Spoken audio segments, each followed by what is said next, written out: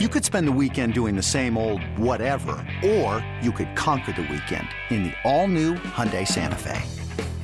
Visit HyundaiUSA.com for more details. Hyundai, there's joy in every journey. This episode is brought to you by Sax.com. At Sax.com, it's easy to find your new vibe. Dive into the Western trend with gold cowboy boots from Stott, or go full 90s throwback with platforms from Prada. You can shop for everything on your agenda, whether it's a breezy Zimmermann dress for a garden party or a bright Chloe blazer for brunch. Find inspiration for your new vibe every day at Sax.com. Mike, we got to talk about this, and it is just. Sometimes you're even in the field of communication, sometimes you're at a loss for words. And for those who don't know what I'm talking about, I will explain. And then I will post a picture of this as the graphic on our main slide on our YouTube channel. So make sure you go check out youtube.com/929thegame, and you can watch our beautiful faces. But more importantly, I will put a picture of what these disastrous things are as the main title slide. The Astro Boy red boots have taken over pop culture. And these things, Mike, they're just an affront to all things fashion and fame. And it's such a just look at me act. So they're basically what Astro Boy is, for those who don't know. It is one of the original Japanese anime cartoons. And it was brought over to the U.S., I think either in the far back as like the 1960s or the 1970s. It was a black and white cartoon, eventually got remade into color. And it's an iconic, it's one of those characters that you've seen in media throughout the years that you might not be able to place exactly what it is, but you're like, oh, I've seen that little cartoon character before. He's Astro Boy. And what he's famous for is wearing these gigantic, big red boots that are 4 times the size of his body that he flies around with and does all his heroics with. Well, those have now made their way into the fashion mainstream, specifically at NBA games, and you see them on red carpets. And Mike, we've seen a lot of bad fashion trends over the years, from the mid-2000s when everyone was wearing jeans that were 6 sizes too big, to the basketball shorts that went down to people's ankles, and the ones that went down the opposite way, the Larry Bird era, where you were afraid some things might get exposed because they were so short. So in NBA fashion and athlete fashion, we've seen a lot of good and a lot of bad. But I think this one might take the cake for the most absurd and the most ridiculous of all time. So Here's what I want to know. I just went on Google Shop. Do these boots really cost $3,000? Oh, sure. They're not for me and you. That's oh for my sure. God. So you're wearing something that looks cartoonish, like literally cartoonish, cartoonish. They don't look comfortable at all. They certainly clash with just about anything you would wear above the boot line. Like you would have to wear, I guess, kind of bright red and white, and I don't even know what you would wear to kind of match with the boots. And you're dropping more than a mortgage payment on it. I don't get that. I don't honestly. The first time I saw it, I appreciate your explanation on Astro Boy. I thought it was like a Super Mario Brothers type of homage. Like it reminded me a little bit of a video game character, like Super Mario trying to stomp on monsters and use the shoes as a springboard to jump and hit the question box and everything like that. So, like, I had no idea about Astro Boy until your primer on that just now. Look, it's the flavor of the month. The thing that's going to crack me up is 5 or 10 years from now, are we going to start to see these Astro Boy moon boots show up at like Goodwill and Salvation Army and consignment stores and everything like that? Because you're right. Like, when I was growing up, you mentioned the oversized jean trend. I mean, that was a huge trend. Yeah. In the mid to late 90s. pant legs that were 6 times wider than what you actually needed. That was a big trend. You mentioned the basketball shorts. I kind of feel like that started with the Michigan Fab Five when they wore the oversized shorts in I think it was the 1992 NCAA tournament. And frankly, I think that still is a trend. But, so many of these things that seem cool for a minute really just last a minute. And then you're left wondering, why did I spend all my money on something that I'm never going to wear again? But again, these are wealthy person problems, and neither you nor I are wealthy people. And I would also say this. I don't think anyone in their right mind should be taking fashion advice from you and I. I mean, we are by no means. My wife for Christmas had to get me a book on like how to dress. Like she's like, you don't do this, but you should really be wearing things in layers like that.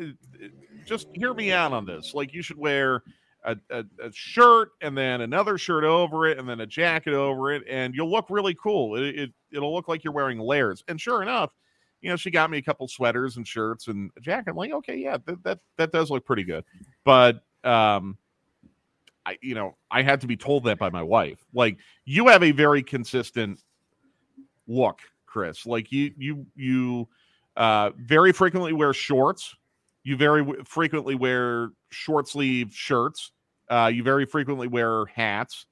I very frequently wear collared shirts. I very frequently wear jeans.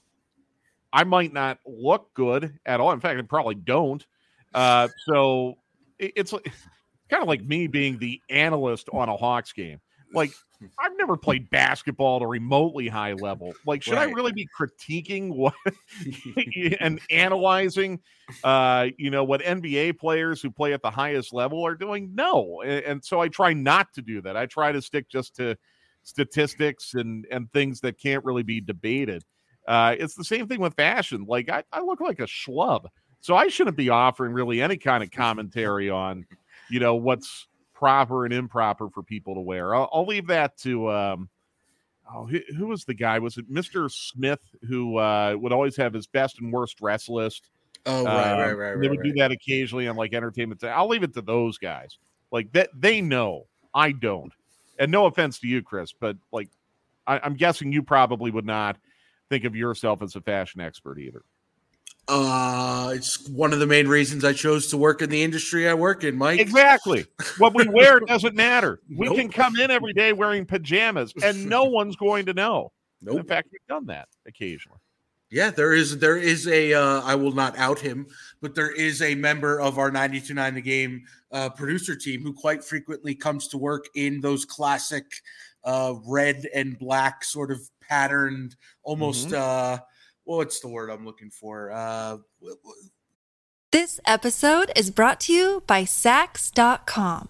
At Sax.com, it's easy to find your new vibe. Dive into the Western trend with gold cowboy boots from Stott, or go full 90s throwback with platforms from Prada. You can shop for everything on your agenda, whether it's a breezy Zimmermann dress for a garden party or a bright Chloe blazer for brunch. Find inspiration for your new vibe every day at Sax.com.